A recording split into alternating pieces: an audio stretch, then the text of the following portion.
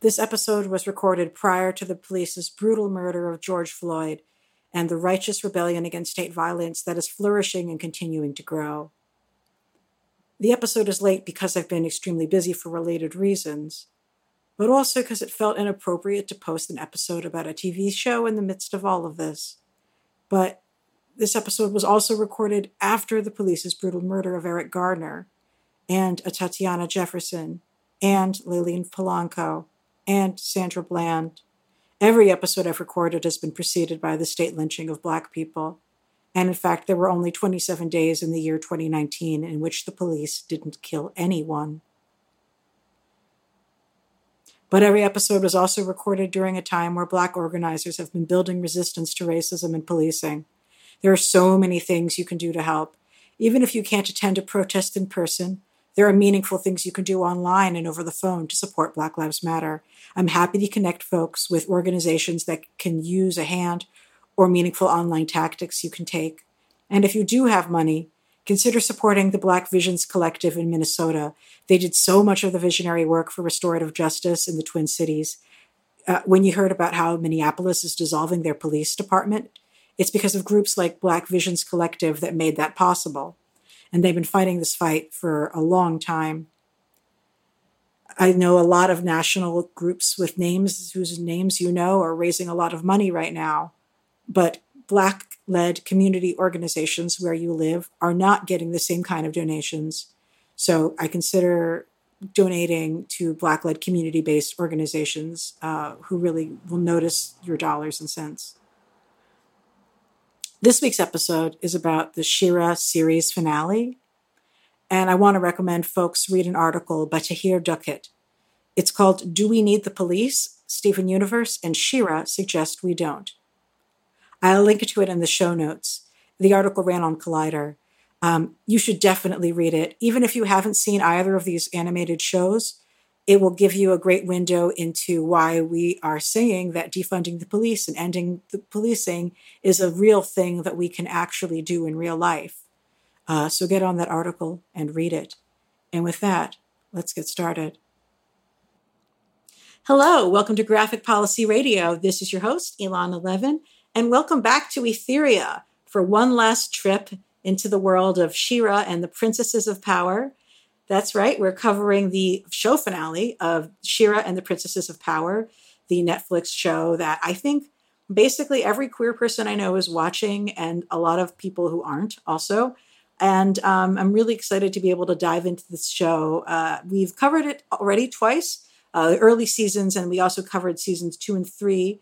And this will be an entirely spoiler-filled episode. So if you haven't finished the most recent and final season, you're going to want to go and do that. And if you'd like to listen to my past episodes, I highly suggest it. And get ready for some spoilers because I've got some amazing guests to talk about the show with me. Joining me for the first time is Lux Alptraum. Hi. Hi. Lux is a Peabody-nominated producer and writer whose work has appeared in the New York Times, Cosmopolitan, and Hustler. Her first book, Faking It, The Lies Women Tell About Sex and the Truth They Reveal, explores our cultural obsession with feminine deceit. Welcome to the show for the first time. Yeah, thank you for having me. I feel like we began talking about a shared interest in geek culture at a mutual friend's Christmas party, and it took like 2 years for us to both be watching the same show at the same time in order for that to happen. I mean, there's a lot of geeky stuff out there, so. That's true. Like, there really is. Now more than ever, really. Yeah. Like, there's the fact that I'm not watching Harley Quinn right now, even though it's an animated show about women with superpowers who are kissing each other. Like, the fact that I'm not watching that right now shows you how much media there is that I could be, that like has stuff that I want to see in it. But She-Ra was absolutely a can't miss for me, so. Yeah, I mean, it's just a fantastic show. And joining me for the third time to talk about She-Ra is May Rood. May Rood is a Los Angeles-based trans-Latina lesbian. She's a journalist who's worked for Autostraddle, Them.us, and Out Magazine, as well as a sensitivity reader and trans consultant on novels, comics, TV shows, and video games. She's consulted on titles like Lumberjanes by Noelle Stevenson, who you may recall as being the showrunner of this show, Bitch Planet, and Cosmo Nights, and is obsessed with queer representation in media. Welcome back to the show, May. Hi, thanks for having me back. I'm so excited. I'm always excited to talk about She-Ra, and I love talking about it with you. Thank you. And I'm in good company because you've also spoken about it recently on NPR. So Yeah, that was a great time. I've been really excited at how much mainstream media coverage the finale has gotten. Like, there was a piece in CNN. Yeah. Really? Yeah. Yeah, CNN and like geeky websites like IO9 is having constant coverage of it. Yeah, I mean, IO9 I expect to. I'm just always impressed to see shows like this get coverage somewhere like CNN. That's awesome. And it really is newsworthy. I mean, we're only a couple years into the time period in which we've seen female characters kiss each other in all ages oriented animated shows. Like, this is just a couple years into this thing being a thing. And I'm excited to see the media treating this as a major media event, like from the standpoint of the show being a social phenomenon that lots of people are going to watch and have feelings and talk about. Yeah, and like last year, Catradora was the number 2 most popular ship on Tumblr. Like, it's a cultural phenomenon. It's not just relegated to small, like, queer spaces or queer women fandom. It's a huge thing. And now it's, like, canonically ensconced in the annals of pop culture things that happened. Yeah. It's the sort whole of an center of the show. Honestly. Yeah, and that's been interesting to hear people talk about. I don't know if folks have watched Avatar: The Last Airbender, but I think it's sort of an interesting moment that Avatar: The Last Airbender is back on TV. I'm sorry, it's on Netflix, so everybody's sort of watching it again, and it's a gorgeous, stunning show with all kinds of really beautiful political work in it, in addition to all the beautiful world building, but without any sort of like central queer characters or relationships. And it's sort of an interesting contrast to see how central in the end of the day, the romantic relationship was between Catra and Adora in this, and how much that's a big part of the discourse versus the fact that we, like, I don't know. I just think that, like, that's the last thing that we talk about when we talk about Avatar. At least as someone I'm not super involved in the fandom, but I did listen to a number of podcasts around it. And it just feels like this show has a real emphasis that's been on relationships of all different kinds, like be they pseudo-familial, romantic, in some cases, like about government structure even, but that this is really a relationship-driven show. Yeah, in a really serious way. Yeah, and love is a central theme, and they, like, all throughout the whole show, it's all about how the love that these people have for each other is what helps them defeat the Horde and helps them defeat Horde Prime. Well, and not even just that, but that helps them become better people. Yes. I mean, I really love that it's a show where, with rare exception, most of the villains are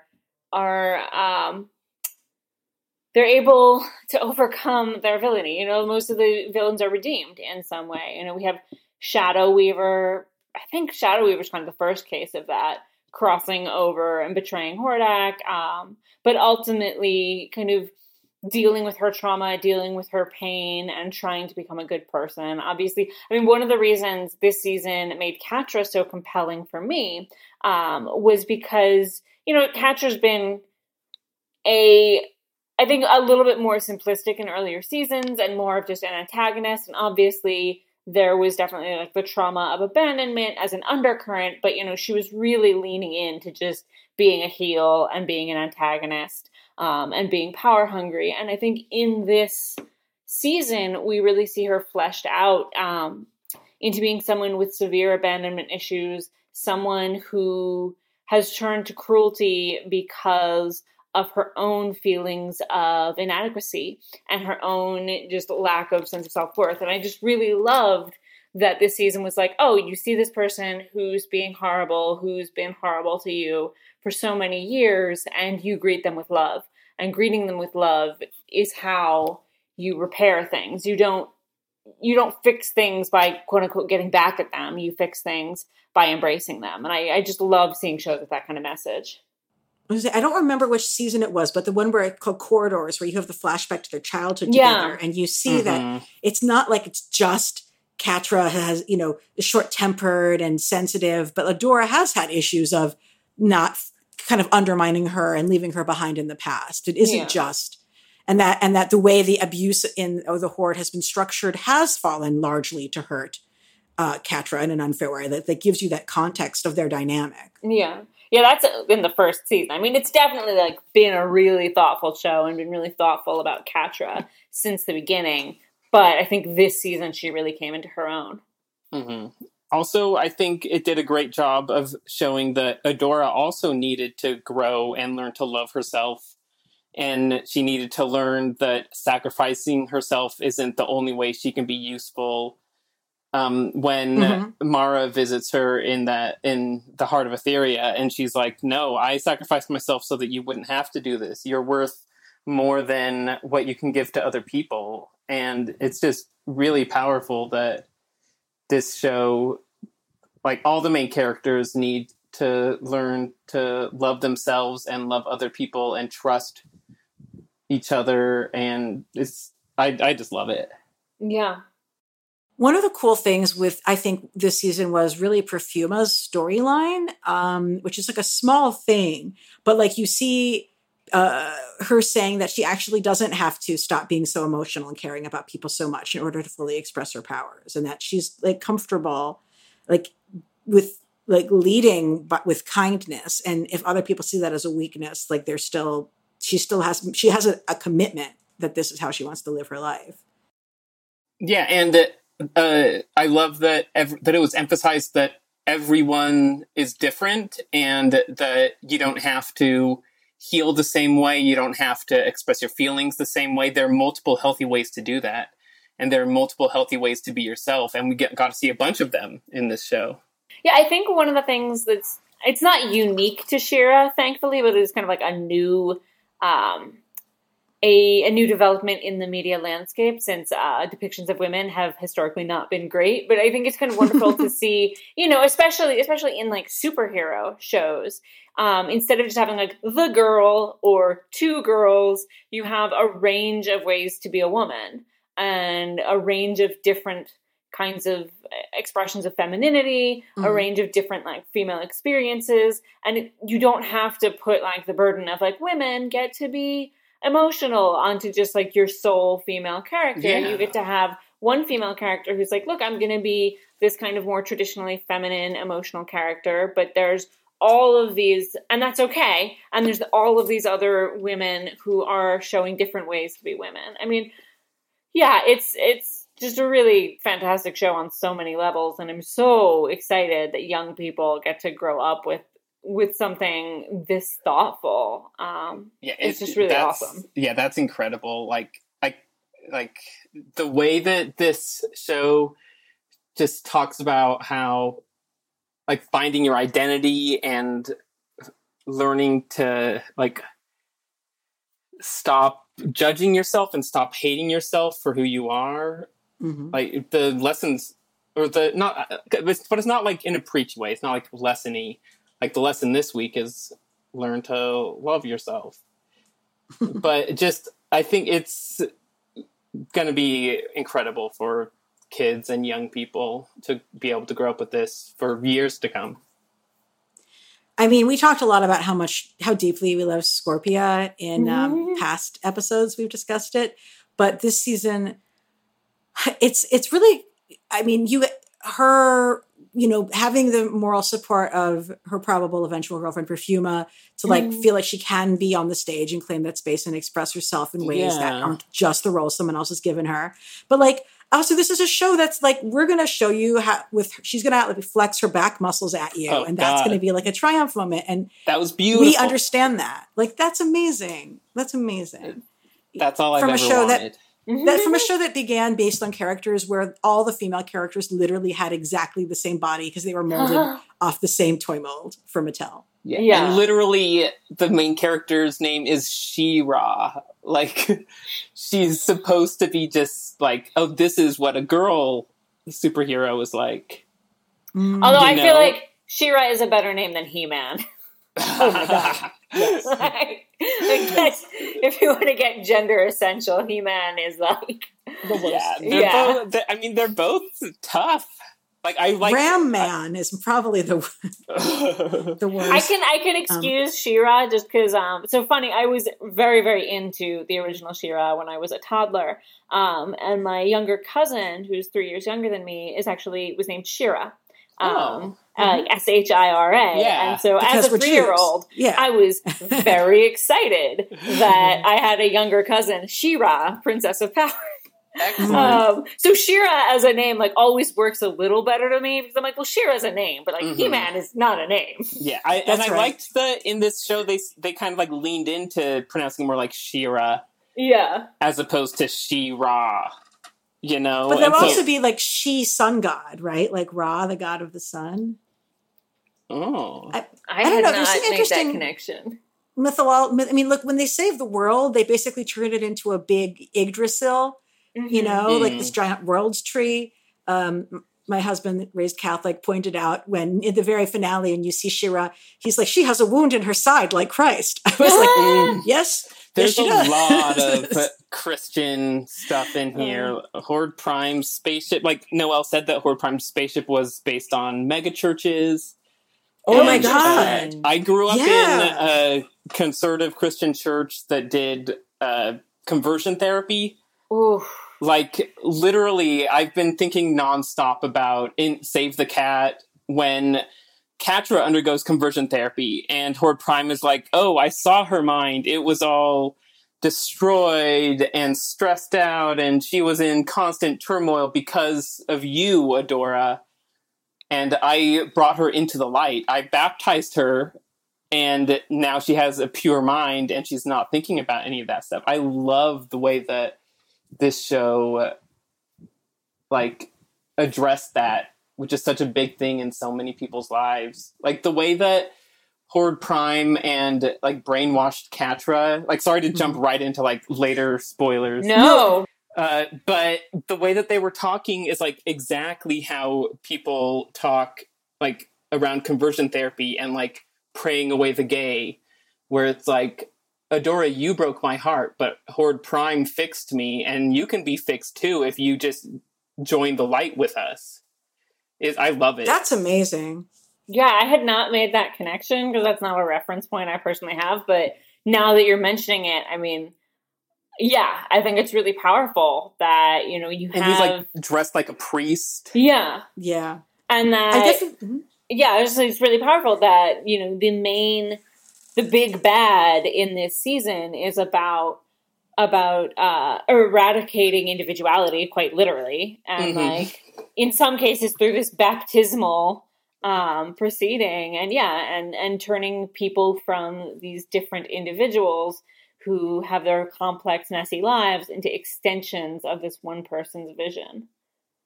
Exactly. Which, yeah. I mean, and there's a lot of parallels to what many queer people are put through. Yeah, like as a trans lesbian who grew up in a church like that, like I had like shivers for so many scenes where it was just like, wow, this is like how my pastor would talk, or like this is what our baptismal font looked like. Like wow. It's incredible. It was one of my favorite things about this season, and the whole show I think is a lot about like with all the predestination stuff where Adora is like, oh, I have to sacrifice myself. That's the only way that I can, it's my destiny. I have to do it, you know?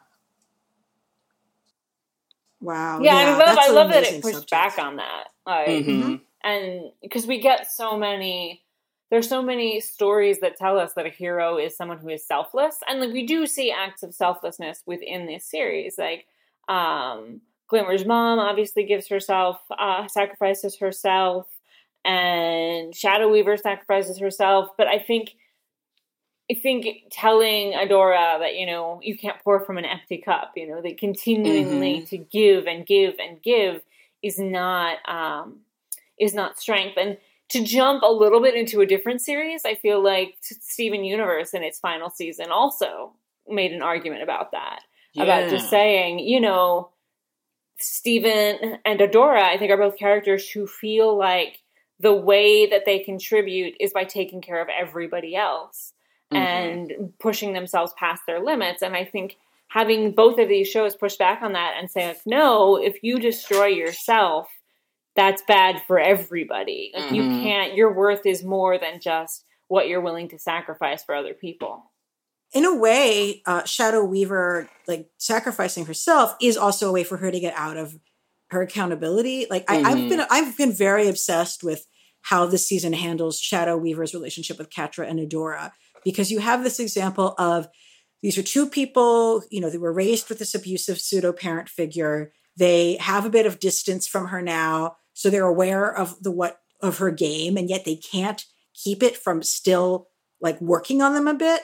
Like, on an intellectual level, they're like, I know this is the kind of mind games that you play. I know this is how you manipulate people. But on an emotional level, they can't quite turn it off. And you still see, Shadow Weaver doing that, trying to make She-Ra sacrifice herself and trying to imply that her love with Catra is a weakness. And that this is just, she can't help herself by continuing to say that.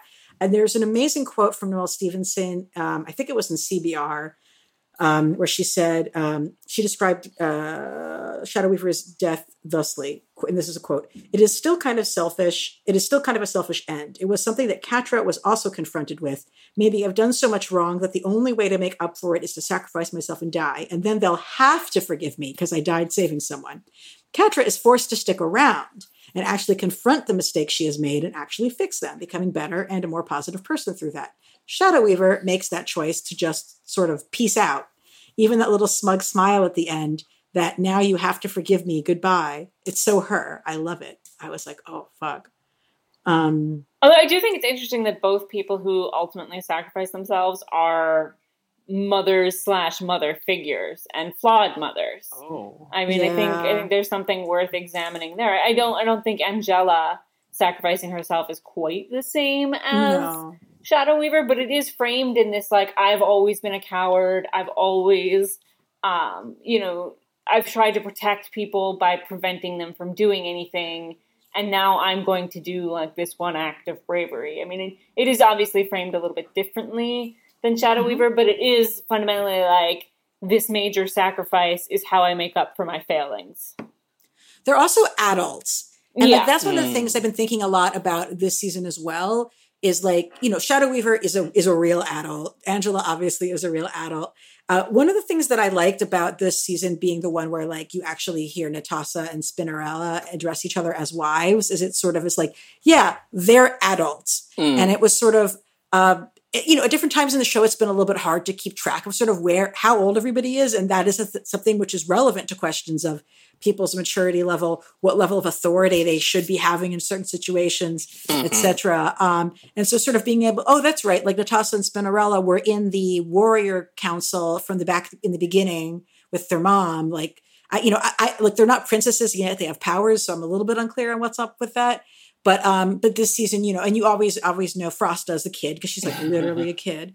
But sort of sorting out sort of like, you have Micah comes back, right? Like, what's the role of, young people have been running the show in absence of parents for a while now. And now you have Micah back. I don't know. It just, there's sort of there's something very complicated in the way you have their different generations interacting with each other. And the art style makes it a little bit hard to tell necessarily who's supposed to be how old. Yeah. I'm not trying to think who I know are adults. I mean, Castaspella, Micah, Angela, I whether or not Horde and Hordak, and I guess they count as adults, like all the clones. It's a little hard to say. I think Entrapta is definitely like a lot older than most of the other princesses. Yeah. But it seems like, a lot of them, like the impression that I got is that a lot of the princesses are young because they are the children of people who were killed in the first Princess Alliance. And so it really is a story in a lot of cases about people who are making up for their parents' shortcomings and trying to figure out what to do in the absence of their parents. Mm-hmm. Also, literally, it's about former child soldiers. And Adora and Catra were in this evil army since they were babies. Like, they were raised by Hordak and Shadow Weaver. Like, it's so... Like, it's so good to show that they can grow and change and that they're not trapped in this abusive cycle. Because, like, and for a while, like, they kind of are. For a lot of the show, they kind of are. Adora keeps on going off on her own and trying to sacrifice herself. Catra, obviously, is lashing out and hurting everyone that she can. And then finally, this season, at the end, especially at the end, we're able to see them break free of that cycle of abuse and become healthy people, despite, like, literally growing up as child soldiers. Yeah. I think it's also fascinating that even Hordak kind of gets a bit of a redemption. Like, yeah, obviously Horde Prime doesn't, but, I thought it was really sweet that at the end we have, like, Hordak being freed from Horde Prime and being embraced by Entrapta, and that this idea that the power of friendship can help even the villain. Yeah.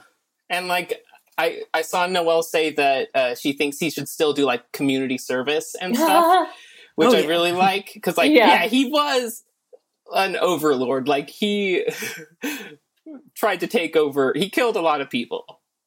Yeah, again, there's a difference between, for example, Scorpia, who it's really clear that she was basically given to the Horde to, like, serve in the Horde, and didn't have a lot of understanding that she might have any other option, in her life, versus, Hordak, and I think that it's interesting that I really, really do enjoy what the show did with Hordak in general, but, like, it's interesting how when they finally had, in the end of last season, had Horde Prime and Hordak interacting, and, like, you could see all of Hordak's inferiority complex, like, why he acts that way, where it's coming from. I am a little bit obsessed with, I don't know if folks know from, like, the X-Men, the whole, like, with Wolverine, like, Weapon X, you're not Weapon X, you're Weapon 10. And my brain was like, he's not Hordak, he's Horde K, as in the 1,000th. He is the 1,000th Hordak. But I don't know if that's, I don't know that that's real. I don't know that that's real. But I love that. And, like, okay, cool. Even if it's not, like, real or whatever, like, it still, I think, gives a lot of insight to the character. And I loved at the end, he's like, well, I created a name, I have an identity, I have my own relationships. Like, I can't just be, like, interplaced or interchanged with this other person. But so much of his complexity as a character comes from, like, the fact that he was disabled, and that he, like, was constantly feeling like he had to hide that and sublimate it in some way, or else he would be exposed as being weak. Like, there was just always a lot of interesting stuff going on there. But yeah, that's one guy who needs to do a lot of community service because it's not the same as Scorpia. Yeah. Although, let's talk briefly about Wrong Hordak. When they first started referring to Wrong Hordak as Wrong Hordak, I needed to, like, make sure that I heard it right, because that is so totally something that I would have called it and felt very guilty calling it. And so I'm kind of amazed that the show got away with calling him Wrong Hordak, as in, like, Hordak with whom something is wrong. Like, I don't know, that's hilarious. And then the fact that they didn't come up with we'll call you da-da-da instead. Like, no, he's just called Wrong Hordak throughout. Yeah. To me, is, like, very dark and very funny. Yeah, like, I think this whole season, like, did a really good job of balancing super dark stuff with, like, the more, like, the show is, like, it's for kids, kind of, it's, like, all ages. It's got a lot of humor in it. It's got young characters, like we've been saying, but this season had so much super dark stuff. Yeah. Like Catra, like, breaking her arm and twisting it around when she's, like, mind-controlled. Natasha and Spinnerella. Yeah.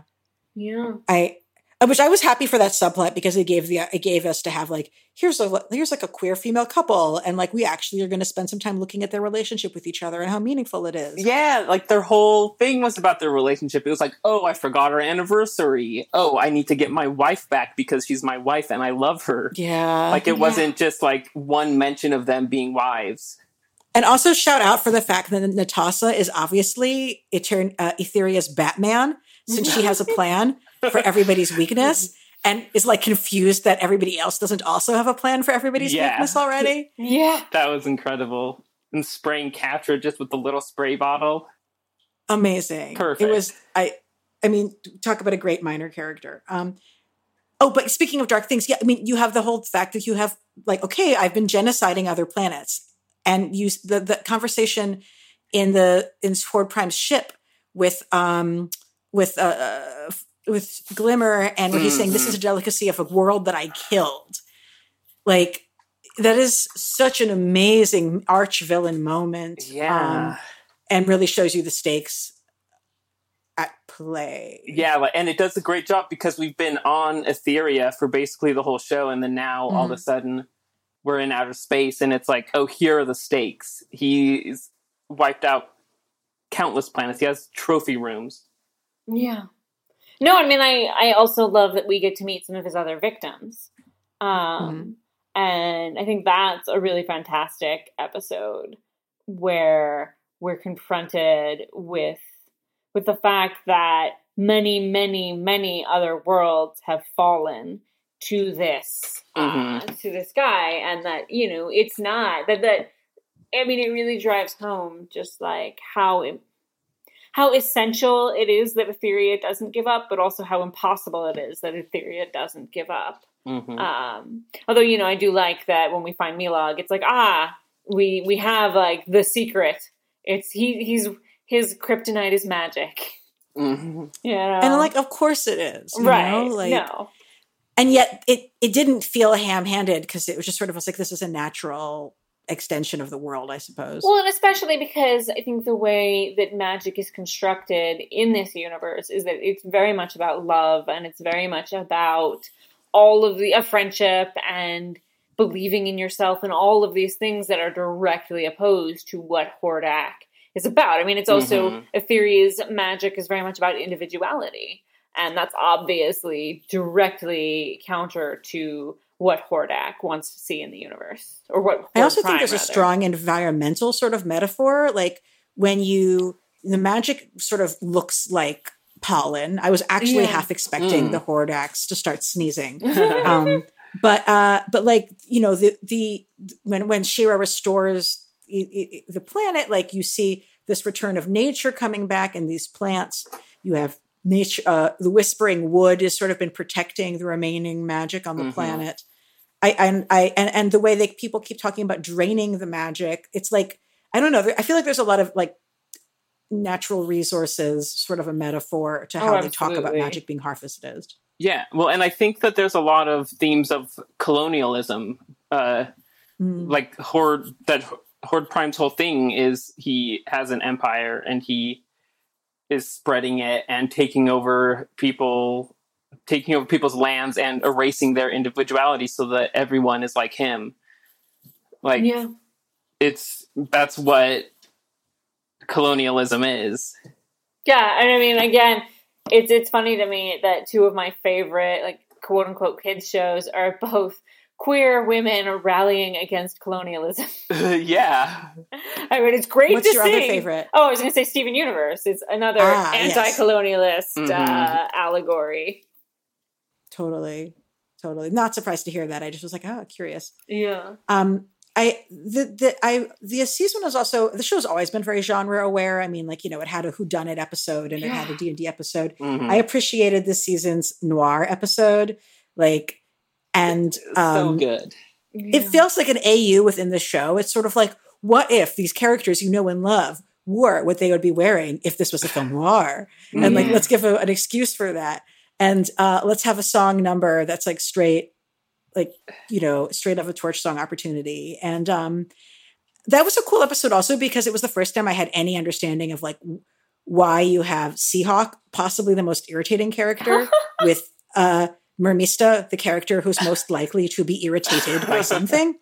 And I was like, oh, okay, I'm beginning to understand this relationship now. I really got a kick out of that episode. The designs of the set there were great. And just like, made me so happy to see like Perfuma and Scorpia dancing together. I guess I'm a shipper or something. And Scorpia's song was incredible. So adorable. I'm a spy.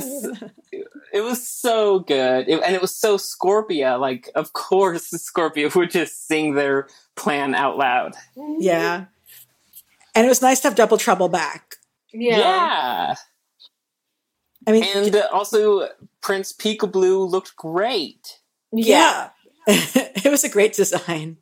Yeah. I will say I do wish Double Trouble hadn't been the only non-binary character, because I think they're great, but I saw some, and I can understand why people struggle with this. I saw some people saying like how frustrating it was to have the one non-binary character be a double agent and be not trustworthy and be I mean, I think I'm not going to criticize the show for that. I think that's more about just that there's only one. Yes. And that it's so new just to TV. Like, I think the fact that they had a non-binary character, and I think Double Trouble being non-binary makes sense. But I just wish, like, we were at a point where people didn't have to be like, oh, the only time we see non-binary people, they're villains. Like, I wish representation had gotten to the point where that didn't even have to be a thing. Because I think Double Trouble's great. And I love that Jacob Tobia voiced the character. I think it's so good. Like, it didn't even occur to me until I saw someone else mention it, and then I was like,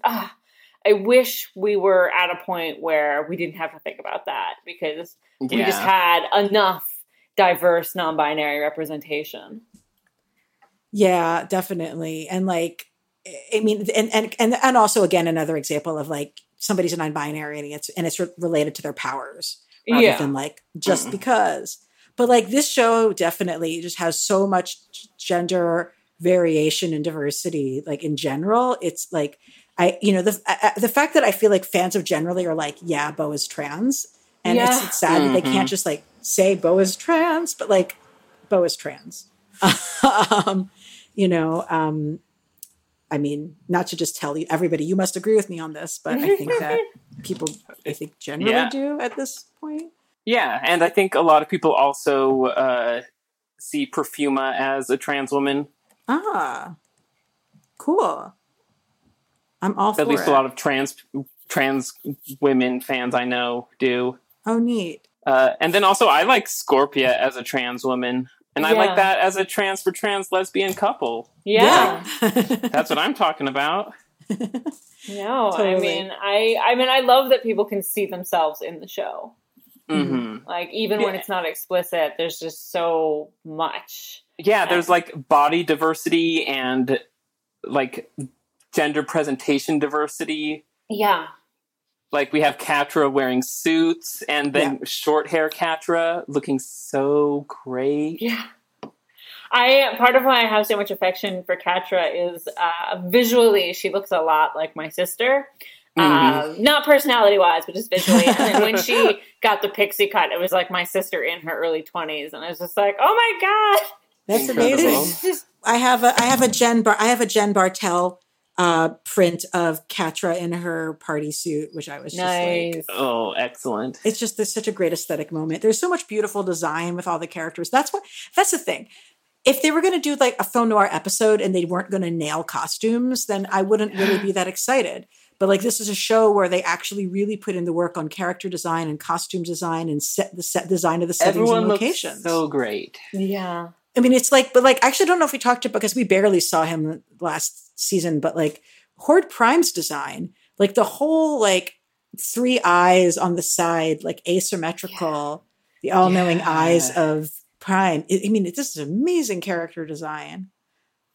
And then the way he has the like tendrils that soak up the like life force that all of his clones give. It's so good, and it's so creepy and weird. And every time he like jumps into a new body, that they did it so great.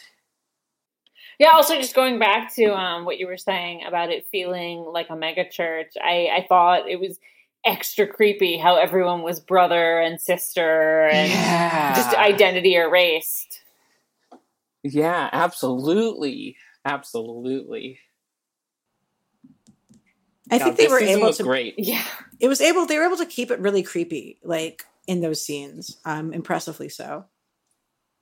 Mm-hmm. And I mean, the voice actors did so great, like especially people like who the person who voices Hordak and Horde Prime, like, and Wrong Hordak, to do all those characters. Yeah, that's incredible. And AJ Keston John did great as Catra. Keston John is his name. Yeah, I was like, getting to do all those different voices and be clear. And we got to see Huntara briefly near the end, of course. My girl, obviously, Gina Davis. Oh my God, incredible! But yeah, like all the voice acting and you know who else does an amazing voice acting work on a character who their voice could have. Christine Woods is Entrapta. Like it would be so easy for Entrapta's voice to be grating, but it's not. Like it's a pleasure. Yeah. I love Entrapta. She's one of my favorites just because I love a weird, nerdy lady. I mean, I what did you think of her, like, I have autism speech that they did this season? I'm not autistic, but like, I mean, I think they did a good job. Like, I mean, obviously, they're like autistic characters have such a weird history in TV. Yeah. Like how TV portrays characters on the autism spectrum, like with like Big Bang Theory, and then like everything where it's like, oh, this like Hannibal, where they say like there's a fine line between autism and being a psychopath. Oh, good God. They say that? It's bizarre. And so I think they did a good job of, like, I mean, obviously, again, I'm not autistic. I don't want to speak for autistic people, but, like, I love Entrapped as a character. I don't know anyone who doesn't love her. I think a lot of people relate to her, whether they're autistic or not. I think they did a great job of making her sympathetic and fun and funny. Yeah, likewise, I don't feel like I can speak to autism a great character representation for her, but I do think just throughout the show, she's been really fantastic as someone whose perception and understanding of the world is definitely different from that of everyone around her, and someone who is incredibly literal and incredibly focused on very specific things. And I think it does a good job of helping you understand why she does what she does. Like, it's really understandable to me when she goes over to the Horde. I don't think it's not something where you think, like, why did she do that? Or like, oh, she's so terrible. You're like, oh, she was abandoned and she didn't know what to do. And she doesn't necessarily have the full understanding of what's going on that everyone else does because she has a little bit of tunnel vision. And she doesn't have like the friendship relationships that like Bo and Glimmer have, who they're very close. Like, she doesn't have that kind of thing. Yeah. Until like later with like Hordak, and then like in this season, she got like close with a lot of them, I think. But yeah, and I think that they do a good job of showing that it's not bad that she's different. And like she even says that, you know, she's like, no, like, she's like, yeah, I'm different and I interact with people differently, but that's not bad. That's who I am, and that's good. Like, that's the whole message of the show, is that you might be different than what you want to be, or what your parents want you to be, or that whoever wants you to be, but you're good the way you are. Yeah. Also, I just want to say I just loved Bo and Glimmer as a friendship, and possibly, I wasn't sure if it was intended to be romantic when they said they loved each other at the end of this season. But I mean, I just celebrate them being whatever they are, because I think they're really sweet, that relationship. And I just, Bo is one of my favorite characters, like partly because I love the voice actor, Marcus, I forget if it's Scribner or Gribner, but whatever his last name is, like, I just think he's really charming, and He's I so like him. good. Everything I've seen him in, I'm like, I like you. You're charming. and just Bo being, like, a slightly feminine dude who is also nerdy and also, like, really a badass archer. Like, I just... And loves crop tops. Yeah! Even in Yeah. outer space. He's really committed to his fashion. Yeah. And I appreciate that. Yeah, I think, like, the Bo being the character who gets to do the speech to the people of Etheria to tell them to rise up and throw off their chains. Like, I thought that was good. Like, because he's the guy who doesn't have superpowers. So it's not someone who's, like, immune to damage telling you to risk your life. It's someone like you. Yeah. You know, he's not a prince. He's just a guy. Yeah, exactly. He's not. He did a great job. He also had my favorite line of the season, which was when he said, they're looking for his parents. And he's like, they're dads. They can't defend themselves. Yeah, that was so great. And they, like, left him with, like, a dad joke. And I was like, it's the power of 2 dad jokes. Twice as dadly. It was incredible. Also, one thing that I do like about, I like everything that you said. But another thing that I like about Bo and Glimmer was that it was kind of like, it wasn't confirmed in the same way that Catradora was. Yeah. Like, the straight relationships, like, because obviously a lot of people ship Entrapta and Hordak. They didn't have, like, a defining, we're a romantic couple moment either. Yeah. But then Spinnerella and Natasa did, and Catra and Adora did. Yeah. That is a great inversion. I mean, I feel like the flash forward fantasy that Adora has of the future, implies them as a couple, but the script doesn't say that that's necessarily what happens. And it can certainly be Adora projecting, like, I hope my friends get married to each other because I love them and then we'll all be together, is like an understandable human response to things, you know? Yeah. Mm-hmm. I didn't realize, sorry. Oh, I was just going to make a joke also in the way that, like, homophobes can be like, oh no, they're just good friends. You can say that about Bo and Glimmer. You could just be like, oh no, they, like, I know they look like they might be a couple, but they're just good friends. They're just good friends. Yeah, I mean, like I said, I wasn't even sure how to take that I love you, where I was like, is it just a really intense friend I love you? Or, although I did not know that people were shipping Entrapta and Hordak, and that I find troubling. I'm not a fan of it. It's a hugely popular ship on Tumblr. No, I like that. I like Entrapta as somebody who isn't interested in... I see her as aromantic and, probably asexual. And I like that. And I like that her closest, most intimate relationship is with Emily. And wait, talking about her being asexual, she is definitely robosexual in this season. That's true. Oh my god. That is true. She totally has, like, hello there to, like, a robot.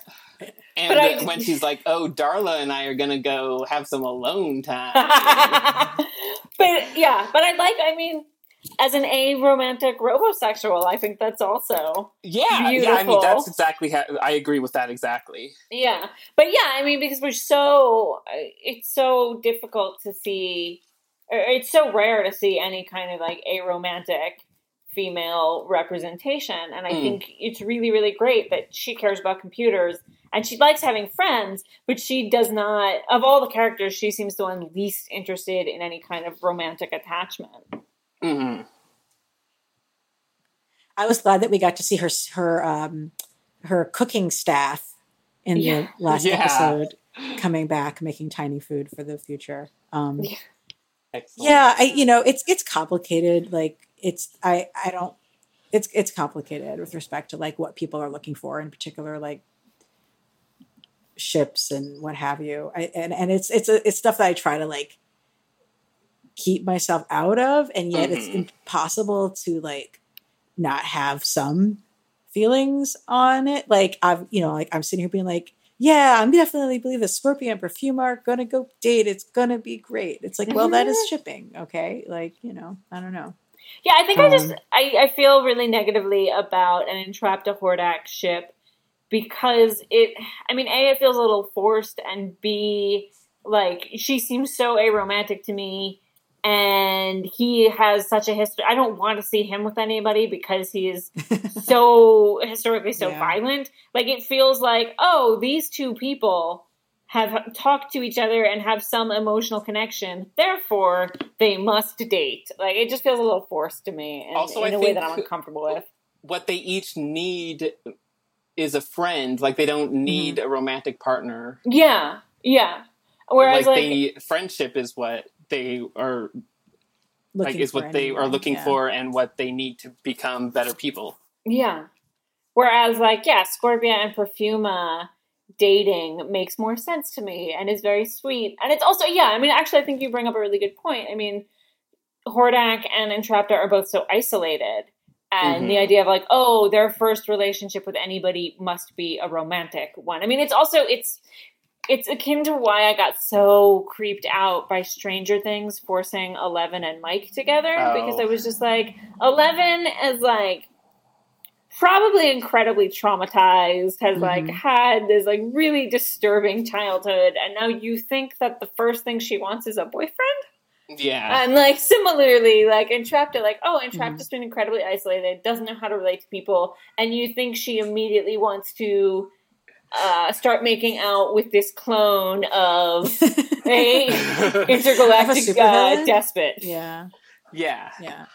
And also, Hordak needs, it's not, I don't know how to relate this to normal people. But, after you've just tried to take over a planet, I think it's good to take time off from romantic relationships and maybe just focus on friendships as opposed to he needs to learn to just be a friend before he can be someone's boyfriend. Yeah, I mean, I think it's also, it speaks to how this show inverts one of the more common tropes you see in other shows where, this quote-unquote love conquers all. This is a show that clearly believes that love conquers all, but it's not limiting that to romantic love.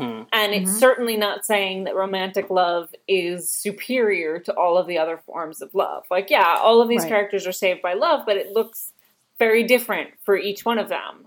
Right, it's Bo who talks Scorpia out of attacking, and they don't have any romantic subtext interest or anything at all. I love that. Because we had seen Adora talking to Catra, and then obviously Natasa and Spinnerella, and then even Seahawk with Mermista when Mermista's chipped. But then I love that it's Bo, and Bo's look, we're friends. I need you to trust me. Yeah. I need you to remember friendship. And again, and similarly with Entrapta and Hordak, I like that as him being I made a friend. This was something that wasn't even possible for me when I was a part of, Hordak saying this. Having a friend wasn't possible when I was a part of you, Horde Prime, but I made a friend. And that's what got me out of this. And as part of him having an identity as a person was that he was able to have a relationship with someone who wasn't him, right? Yeah.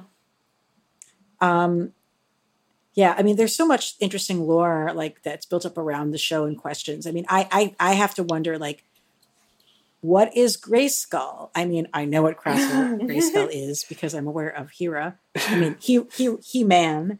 Ooh, but I like calling it Hera. Hera. I would be really here for Hera. I know what but the show doesn't. It still leaves open stuff what is for the honor of Grayskull, and now we're gonna get some damn He-Man show with a guy showrunner. Boo earns boring. Yeah. I think they should have given Noel Stephenson to run the He-Man show because why not let a woman run something that isn't about women for once? Yeah. But anyway, there's still sort of and the show leaves them characters saying, we're going to go bring magic back to the rest of the universe. So I feel good about this as a finale of a series. Absolutely. I think it's satisfying, but there is still stuff that, you can sort of think about and imagine and explore of what else could happen in the future. I kind of wish that the She-Ra would launch Masters of the Universe as like an inversion of the way He-Man originally launched She-Ra. Mm-hmm. Like That if would be incredible. Yeah, I'm excited for Masters of the Universe just because my friend is voicing Orko. So Oh, excellent. Oh shit, Yeah. that's awesome. yeah, my friend Griffin, he was Arthur in Amazon's The Tick, and he's gonna be. I'm yeah. a huge fan of him. Yeah, Griffin Newman. Yeah, he's awesome. Yeah, I love him. I love Blank Check podcast. He's Yeah. hilarious. No, he's a great guy. So I'm excited for him to be in Masters of the Universe. I don't know if I'm going to love it as much as She-Ra, but I'm like, gotta root for Griffin. Yeah. So I don't know. I guess you have to keep wondering, like, because that's the one line that's like completely about the two worlds together is for the honor of Grayskull. Mhm. And I don't know. If I were her, I'd want to know what that meant. Yeah, they never touch on it. I hadn't thought about that. It's just sort of like the line that comes to her. I do though, how open-ended it is. Like, with them saying, like, oh, let's go bring magic to the universe. Like, I think for the fandom, that's incredible, because you can write them doing anything. Yeah. Like, the possibilities are endless for, like, what you can imagine the future of Adora and Cat, the Best Friend Squad. Like, it's such a, because it's also such like a cool and fun world to play in, like with the magic, and now like, God, sorry, I'm just getting like overwhelmed. There's a lot. There's so much, like outer space and magic and friendship and like Catra's family. Like, where are more people who look like Catra? I want more cat people. Yeah, I was wondering wondering where about she came that. from. And oh, what is his name? The lizard guy. It's like Ronaldo or something, or Rogelio? Rogelio. Yeah. Yeah, Kyle's boyfriend. Yeah. Yep. No, I mean, I'm torn because on the one hand, I like when shows end on a high note. I like when, always leave them wanting more. I think it's a good philosophy, but I'm also like, but wait, I want more of this show. Yeah. 5 seasons feels too short. Yeah. I had been wondering, like, there's so much diversity of species and character design and all the different beings on the planet, like, to what extent we might be sort of able to see where people come from and how. And, like, I also was just thinking a lot about, like, what, who are the first ones, and, like, how is it that there was a first one's baby who was on the other side of a portal to be pushed through in the first place? No, absolutely. Like, there's so much more to explore, and I agree with you, May, that it's great for the fans, it's great for fan fiction, it's great for all of that, but I'm also just like, but I want to know what Noelle thinks. Yeah. Mm-hmm. Also, I mean, like, I want to see a lot more Catradora kisses. Yeah. Just dozens and dozens, I'm so glad they were able to just do that. Like, yeah. And I just glad, like, I mean, I think we're getting to a point where this is unremarkable, but I just, as somebody who grew up and came out in the 90s, it's just so nice to exist at a time when you can just have a bunch of casually queer characters and nobody has to explain their queerness. Nobody's queerness has to be a thing. Nobody even necessarily has to come out. It's just sort of like, it's there and it's great. And it's just so nice to see that in, not even just in entertainment, but in entertainment that is targeted at children. I'm just like, wow, that is very different from my childhood. Yeah. Well, and I mean, I do think, like you said, like, it's, like, there are lots of great examples that we've got now, like, obviously Steven Universe, and, like, Legend of Korra, they never got to, like, do anything in the show to, like, actually... but like still that pushed things forward a lot. The show Danger and Eggs. Yeah, I know Shadi. Shadi is great, and that show was so great at like pushing forward like casual queerness. Yeah, like that was incredible. And I think like all of these things, and She-Ra included, have kind of created this new world where like we have a new baseline for queer representation. Like, it can't be just like Avengers Endgame where a guy in a support group is like, oh yeah, I went on a date with a man. Or it can't be Onward, or is that what it's called? Beyond? Onward? It's Onward, I think. Onward, where the lesbian cop says it gets better. So gross. And of course they like made it a cop just to make us angry. Yeah. Although apparently I saw that Pixar has its first gay lead character in like a short that's on Disney Plus that's called Out.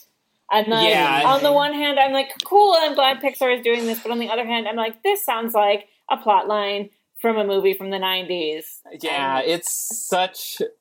And like, it's frustrating because like we've seen how the gay and queer things can get. Yeah. You know, like She-Ra is a show about a classic character from the 80s. Like she's not just she's not a new made up character. She's an iconic character in American toys and just in like she's a character in pop culture lexicon. Yeah. People care about the character. Yeah. It's IP that had value. Exactly. And she's a lesbian and she wins because she embraces being in love with another girl. Yeah. Like that's how she wins in the end. She's like, oh, I'm in love with you too. And then they kiss and then that saves the day. Yeah. Like it's incredible. It's game changing. I mean, that's why it's so amazing how they handled Bo coming out to his dads as being a rebel. Like in a world in which being queer is normal, you don't have to come out to your parents that you're queer, but they still wanted to have an episode that tackled coming out as a thing, as a concept. And so they're like, oh, we'll have it be about him coming out politically, basically. Yeah. And it's brilliant because it keeps it from being like being gay is weird or special, which it can just be part of the standard world. Instead, it's going to be about like, his ability to have freedom from his parents. I mean, because that's, the other thing I was just getting on about the whole generational stuff too, is just like, this is a lot about young people developing independence, coming into leadership in a form of government and, changing the rules of what people can do. Mm-hmm. Yeah. Well, I want to thank you both for joining me. Is there anything that we didn't touch on that you wanted to make sure we do before we go? I mean, I just really, really loved Catra this season. Like, just going to hammer that home again. I thought it was really beautiful to see her given so much complexity. I think we didn't talk about Milog. I will say, I think that it was great the way they gave Catra a friend who can bond just with her and be kind of her therapist and help her sort out her emotions. And that they acknowledged that you don't have that kind of abusive childhood and then turn everything off. That there's a lot that you have to work on and unpack. Yeah, and she deserves a magical cat. Sorry? And she deserves to have a magical cat. She does.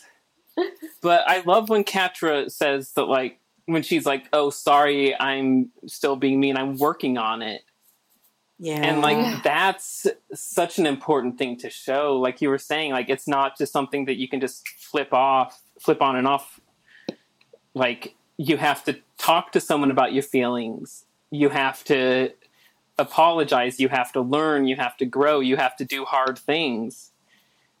And, yeah, Catra, like, I know a lot of people were, like, worried about a Catra redemption arc because she's done so much. Yeah. But they did such a good job of having it like spaced out, and she was struggling, and she would take steps forward, then take some steps back, and how she couldn't do it alone. She needed a therapy cat, and she needed friendship from like Bo and Glimmer, and she needed love from Adora and for Adora. A great. And I thought her arc, her redemption arc was really realistic, both because, as you mentioned, like, it took a long time, but also it's like, this is the first time she's really had to deal with the consequences of her actions. Like, everything before, I think, was kind of theoretical and kind of like, oh, whatever, like, yeah, we're burning down the planet, but, like, it didn't really mean anything. And then seeing what happens when your home is invaded by Horde Prime, and seeing like, oh wait, it's for real now. It's not just, I mean, it's like, you know, when you grow up in an abusive environment, a lot of things are normalized to you. And like, Right, exactly. then sometimes you see a much worse thing and it puts everything in perspective. And I feel like, you know, so much of what she goes through and how she acts in the first 4 seasons are about what's been normalized to her as somebody who grew up within the Horde. But then seeing Horde Prime, seeing, oh wait, this is fundamentally a quest to just erase everybody's individuality, I think that's a real moment of revelation for her that then forces her to be like, wait, maybe all of this is bad and I don't have to be this person I don't want to be. Yeah. I mean, she just didn't have options. Like the fact that Adora was given the opportunity to leave the Horde and people embraced her trying to make that change. I mean, there was definitely resistance. Like, you know, I remember at the very beginning, like they're like, oh, she's a Horde soldier because of her costume, but she was able to get past that. You know, like there was, because she had the special princess ability, it might have been different for, you know, other people to try to like leave that abusive situation and position themselves in a different space. Yeah. Well, thank you guys for joining me. I am really happy to be able to talk about She-Ra with you. And this has been such a lovely show. And, you know, I literally just finished watching the finale today. So the likelihood that I have like 50 other ideas that come to mind in between watching this and actually getting the episode up is entirely possible. So listeners, I would encourage you to contact us and share your thoughts as well. And I would say to my guests, where can our listeners find your work online? How about you, May? Well, so like you said at the beginning, I have a ton of writing on like out.com, them.us, autostraddle.com. And I'm still like, I'm consulting on a lot of things. I just finished actually consulting on a lot of projects. Some of the books I consulted on recently that are out now, Cosmo Knights by Hannah Templar is amazing. I've heard good things. Yeah, it's great. The Deep and Dark Blue, Stage Dreams by Melanie Gilman. I think especially Cosmo Knights. If you like She-Ra, you're going to love Cosmo Knights. It's lesbian space knights. It's amazing. Well, sorry, there's a new Melanie Gilman book out? Stage Dreams. Yeah, it came out last year. It's extremely good. It's a lesbian Western. Oh, shoot. That's gorgeous. Yeah, well, I'm a big fan, book. So there we go. Thank you. And then I'm at Mayrude on Twitter and Instagram, MEYRUDE, and Mayrude.com. If you want to hire me to consult on your trans characters in your books or video games or whatever, Mayrude.com. Awesome. Thank you. And Lux, where can folks find your work online? Yeah. Well, I wrote a book, Faking It, The Lies Women Tell About Sex and the Truth They Reveal, that is available at bookstores everywhere. And been taking a little bit of a break from writing, because freelance writing is a little more difficult during this time that we are in. But I'm always on Twitter, and my Twitter handle is at Lux Alptraum, LuxAlptraum. And I am on Twitter a little too much at ELANA_Brooklyn. That's Ilana_Brooklyn. And I have some more awesome interviews coming up with comics creators and conversations around the shows that we love that are comics adjacent. And as we like to say, and of course, graphicpolicy.com is where we're based out of our home base for comics news and reviews. And as we like to say, keep it geeky.